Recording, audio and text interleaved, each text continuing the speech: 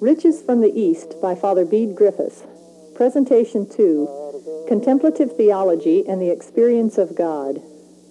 We were thinking that the Oriental tradition would turn us towards a contemplative experience. And I want to reflect on a contemplative theology, how our theology could evolve from its present scholastic or scientific form into a contemplative form. And I would like to begin by saying that I think we have to revise our idea of the place of logical conceptual thought. Nearly all of us seem to think that logical conceptual thought, abstract thought, is the typical human way of thinking. But in reality, there are two ways. One is symbolic thought, and the other is abstract conceptual thought. And really, it is the result of the Greek genius, which has given us this orientation towards conceptual thought. One of my quarrels with Lonergan, who's a great philosopher, and I admire him very much, but he has 4 stages in human experience. He begins with common sense, then he moves on to theory, which is scientific, conceptual, abstract thought, then interiority, when you reflect on your thought and interiorize it, and then transcendence. The last 2 are excellent. But under common sense, he includes all the powers of myth and poetry, imagination, and so on, and we're led to think that we get beyond those when we come to theory, to scientific conceptual thought. But surely that is an illusion. There are 2 ways of thinking. One is abstract and conceptual, and it's necessary. I believe today they say that it's a function of the left side of the brain, and the other is the function of the right side. I forget exactly how it goes. But 2 are necessary. But we're neglecting all the time this other mode of thinking and of experiencing reality, which is symbolic. And symbolic thought expresses itself in poetry and in the whole language of poetry. And when we begin to reflect, we realize that all the ancient scriptures of the world were poetic in form. See, when people had the deepest realization of God and tried to communicate their experience of God, they spontaneously put it in poetic form. Take the Rig Veda, the earliest scripture we have, perhaps, all in the form of poetry, and most wonderful poetry. Those of you who know Father Panika's Vedic experience will know something of the beauty of that poetry, which he's managed to communicate in English. And then we think of the Quran. I can't read Arabic, but everybody says that one of the fascination of the Quran is its marvelous language. It has this tremendous power, poetic power in it, and that is why it holds people so deeply. And again, of course, we turn to the Bible. Much of it is simply poetry, like the Psalms, the Book of Job, but all the rest of it is imaginative thought. It's not abstract conceptual thought like Greek philosophy. It's imaginative symbolic thought. We can think of the Hebrew prophets. All their language has this rich symbolic character. And it's very interesting that the Greek fathers used to say that the Hebrew prophets were rough, uncultured people. They didn't know any better. They couldn't speak in the terms of Greek philosophy. God spoke through them, of course, but they had to be translated into the language of Greek conceptual thought. They had no idea that this imaginative thought is richer than the abstract thought. And then we turn to the gospel, and Jesus habitually expresses himself in symbolic language. He chose the parable as the means by which to communicate the mystery of the kingdom of God. When he wants to say, what is this kingdom of God? He says it's like a grain of mustard seed. It is like the leaven which a woman hid in the dough to make bread. It is like a net cast into the sea to catch fish. It is like a pearl of great price which somebody went and sold all that he had to get. Always he's using images, symbols, to open your mind to this deep truth which they signify, to which they point. And then we come to St. John and St. Paul. And to me, they are models of contemplative theology and of symbolic theology. You see, St. John's method is fascinating. He simply takes certain incidents from the life of Christ and shows their symbolic character. He starts with the cleansing of the temple. Seems to be just a practical thing. Jesus comes to cleanse the temple, but at the end of it, Jesus says, destroy this temple, and in 3 days I will raise it up. And St. John adds, he spoke of the temple of his body. Suddenly the whole thing is transformed. The Temple of Jerusalem is seen as a symbol of the temple of the body of Christ, a mystical body of Christ in which human fulfillment is found. And then, in his conversation with Nicodemus, he speaks of the Spirit, and he immediately uses a symbol of the wind. The wind blows where it will, you do not know whence it comes, whither it goes. Even so is everyone who is born of the Spirit. And so the wind becomes a symbol of the Spirit. And then he talks to the woman of Samaria, and he asks her for a drink. And then he takes that thought up and says, if you ask me, I will give you water that lasts for eternal life. And the water becomes a symbol of eternal life. And then he goes on to feed the 5,000, takes the bread, distributes it among them, and then begins to talk of the bread from heaven. So step by step, St. John builds up a symbolic theology. A symbol, you see, is a sign which points towards a deeper reality. And that is what St. John is doing all the time. We could say the same of St. Paul. All his language is symbolic. Of course, both St. John and Paul are using conceptual thought as well. It's not pure symbolism, but it's always the two together. And that is the richness of human speech, when the symbolic and the conceptual thought are married, when they're brought together.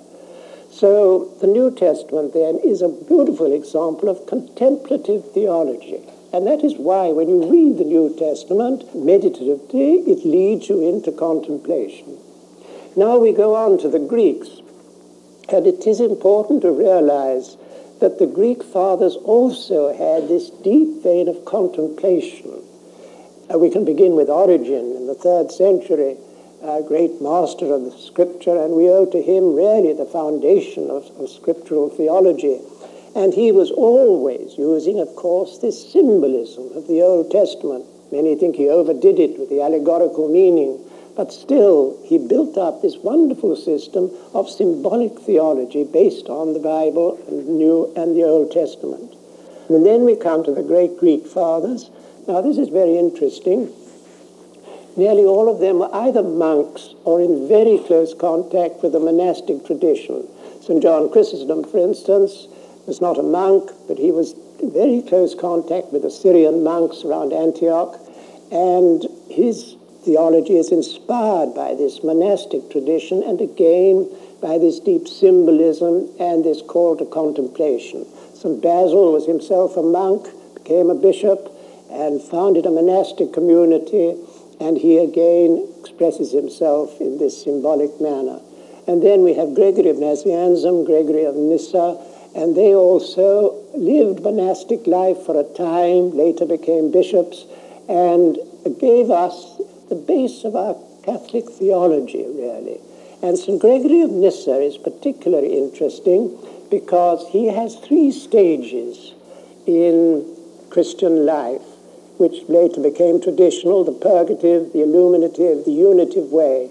And the purgative way, he relates to baptism. It's the separation from the world, separation from sin, awakening to the light of truth. And the second is the illuminative way, and that is the way of meditation on the Scriptures, the whole plan of God in creation, in redemption, of the church and of the angels. It's very deep reflection on the whole angelic order. All that belongs to the illuminative way. But then when we come to the unitive way, we enter into the darkness. This is very important. This is where this doctrine of the divine darkness begins. And for Gregory of Nyssa, the unitive way is meeting God in the darkness, beyond images and beyond thoughts, the experience of God in a unitive vision, you see. And so he lays the foundation, really, of a mystical theology. And then we come to one of the key figures in Catholic or Christian theology, Dionysius the Areopagite. I expect most of you know that it was probably a Syrian monk of the 5th or 6th century who took the name of this disciple of St. Paul and wrote under that name, and I think by divine providence he was taken to be an apostolic writer and was totally accepted in the Catholic tradition, and he incorporated Neoplatonism into Catholic theology. And Neoplatonism, especially of Plotinus, is the nearest we come in the West to the Vedanta tradition in India. Plotinus may have been, and probably was influenced by the Vedantic tradition, because Ammonius Saccas was his teacher in Alexandria, and it seems clear that he was influenced by the East. This is one of the points where the Indian tradition seems to have entered into the West. And so Dionysius gives us the most wonderful symbolic and contemplative theology. He has his ecclesiastical and celestial hierarchy, and he sees the whole creation as a theophany, a manifestation of God. And the ecclesiastical hierarchy is God's manifestation in the church, in humanity. And then beyond that is the celestial hierarchy, God's manifestation in the angelic order, which is the cosmic order, really. Well, we tend to neglect the angels today, but they're extremely important. They're the devas in Hinduism, the divine, the gods, the principles of light. And so he has his celestial hierarchy. But then, beyond the ecclesiastical and celestial hierarchy, we enter into the darkness. And in the mystical theology, he says we have to go beyond concepts, beyond being itself, enter into the divine darkness and be illuminated by the ray of the divine darkness. And that is contemplation, you see. So that the whole of his theology is oriented towards contemplative, the experience of God in contemplation. So he is our model, you see, of a contemplative theology. Now, after Dionysius, you have the Middle Ages, and you still retain this contemplative character. Gregory the Great comments on the book of Job, for instance, and on Ezekiel, and it's all symbolic theology. And then my patron St. Bede, he was another typical medieval commentator, entirely based on the Bible, you see, with its symbolic character. And finally, St. Bernard, whom Thomas Burton called the last of the fathers, who continues this tradition of a contemplative theology. And of course, in the Song of Songs, he finds the marvelous symbolism for the union of the soul with God. So we have models, you see, of contemplative theology. And for those of us who are monks or nuns, the monastic theology of the Middle Ages is of extreme importance, because that was the last time that the Church evolved a contemplative theology. Most of us get these publications of the Cistercian Fathers, which are being circulated, where we have St. Bernard, St. Aelred, William of St. Thierry, and so on, all contemplative theologians, you see, and they are our models. But after that, after the 12th century, comes the 13th century and scholastic theology, and that is where the change took place. Aristotle was discovered, Aristotelian method of logic and scientific exposition and logical systematization, and our whole theology moved over onto that plane, and it remained there until the present day. St. Thomas Aquinas, of course, was a great master, and don't let us ever forget, St. Thomas was a great contemplative. He used this method, this logical method, but he knew that the truth itself lay beyond logic, and he experienced it himself. And as you know, at the end of his life, he had such an overwhelming experience of God that he said, all that I have written seems to me like straw in comparison with what I have seen. And that is what we're aiming at. But nevertheless, the method of St. Thomas continued without his contemplative experience. And it went on for 5 centuries. Right into the 20th century, we had this scientific theology in the logical, systematic form, useful in its way, but extremely barren from a point of view of contemplation, you see. And I feel now we have the opportunity to open ourselves to a more contemplative theology. As I mentioned, I think Karl Rahner has opened the way with his idea of human self-transcendence, the experience of the divine mystery. He has opened the way to a contemplative theology, but we need now to bring the Oriental tradition into our lives if we're going to find a new way of expressing Christian faith in contemplative terms. And this is where the perennial philosophy comes in.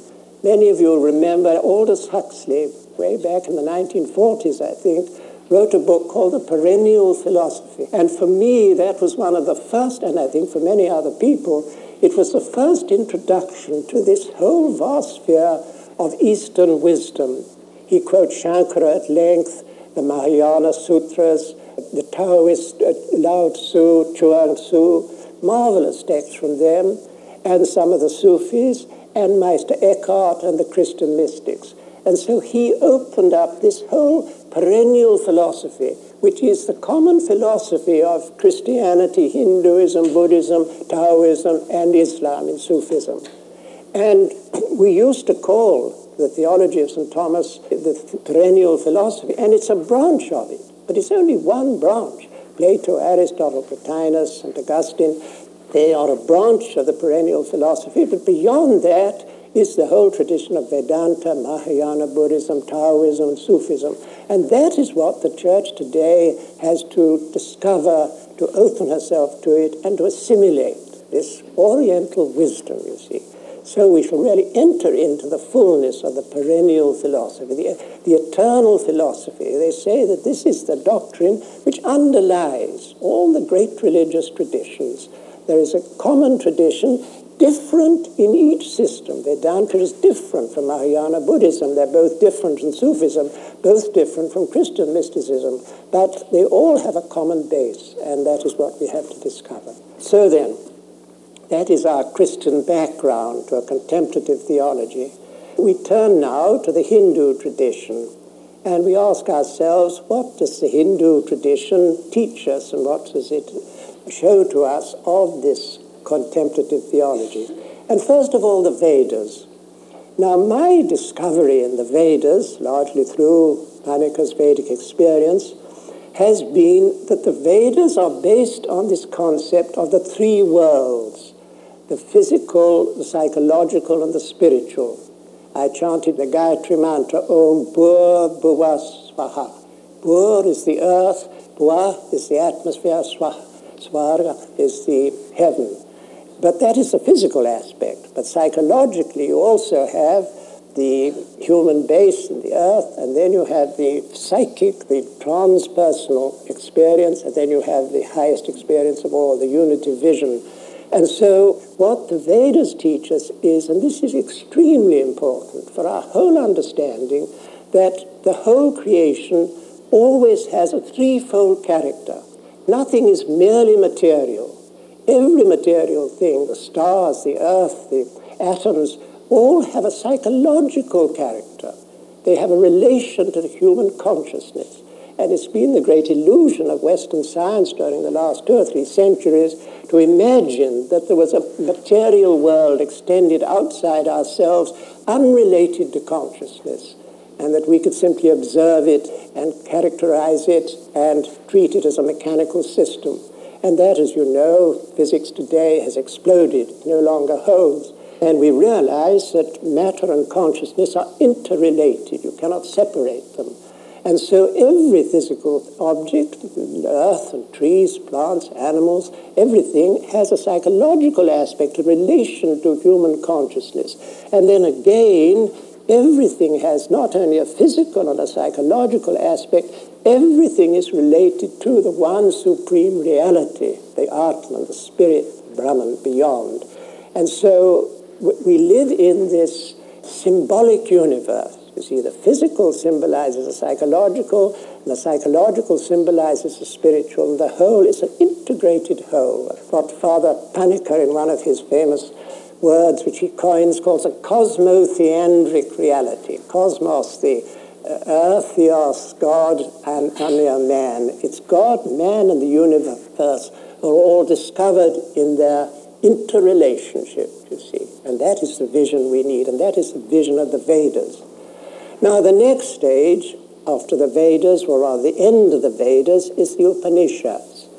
And they were called Vedanta, the end of the Vedas, because they brought the experience of the seers of the Vedas to a culmination. And the teaching of the Upanishads is summed up in 4 Mahavakyas, great sayings. And these are considered to be the very basis of the experience of God in Hinduism. And these 4 Mahavakyas are, first of all, Prajnanam Brahman. Brahman is consciousness. Now that was a tremendous leap, you see, from Brahman in the Vedas was the power which sustained the universe and which was present in the sacrifice. Behind all the physical phenomena of nature, they saw this Brahman, this ultimate reality, and in the sacrifice that Brahman became present as a power, and they recognized that Brahman as the power of creation present in the sacrifice. But this was external. And then, at the time of the Upanishads, or rather the Aranyakas, the forest books which preceded the Upanishads, the seers retired to the forest to meditate. And in their meditation, they discovered Brahman is not merely this force power within the universe around.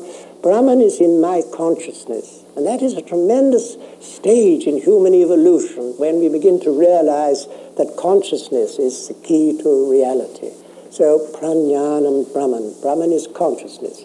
And then the next one to say, I am Atman Brahman. This self is Brahman. When I enter into myself, my consciousness, I discover an inner self.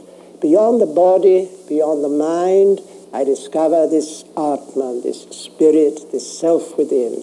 And I realize that my inner self is one with Brahman, the source of the creation. The source of creation, the source of my consciousness are one. I am Atman Brahman. And that is the second great Mahavakya. And then the third one, Aham Brahmasmi. I am Brahman.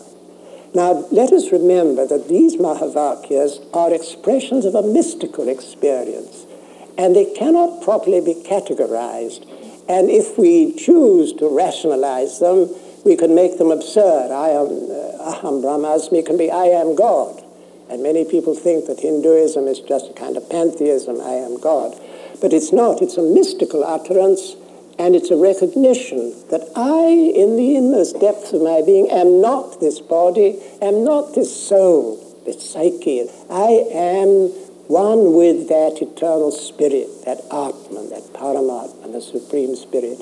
I find myself only in my experience of the Atman, the spirit within, which is one with the Brahman, the source of all creation. That is the Hindu mystical experience. And it was interpreted in different ways, but the mystical experience underlies the whole Hindu tradition.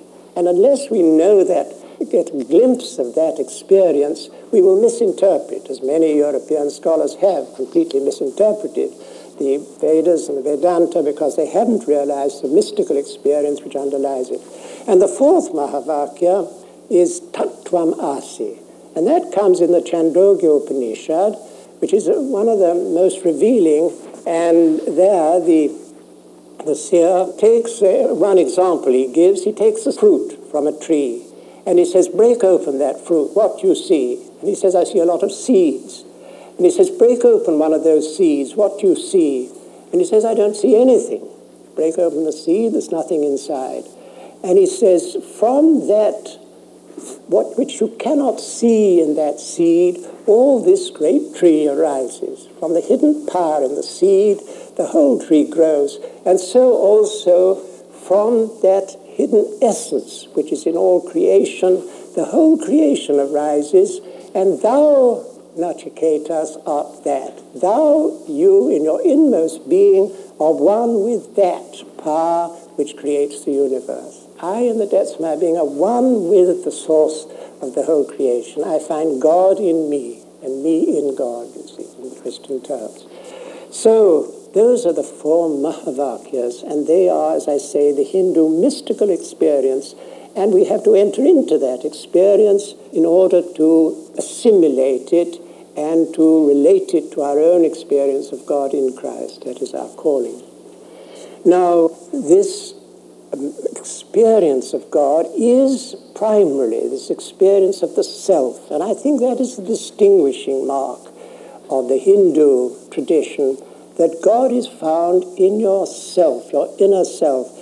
As we will see, and as I said, there are many different interpretations, and you can have a monistic interpretation, you can have a pantheistic, but I think the doctrine itself is neither monistic nor pantheistic. It's a mystical intuition of the one reality which is discovered in your own depth of your own being, you see.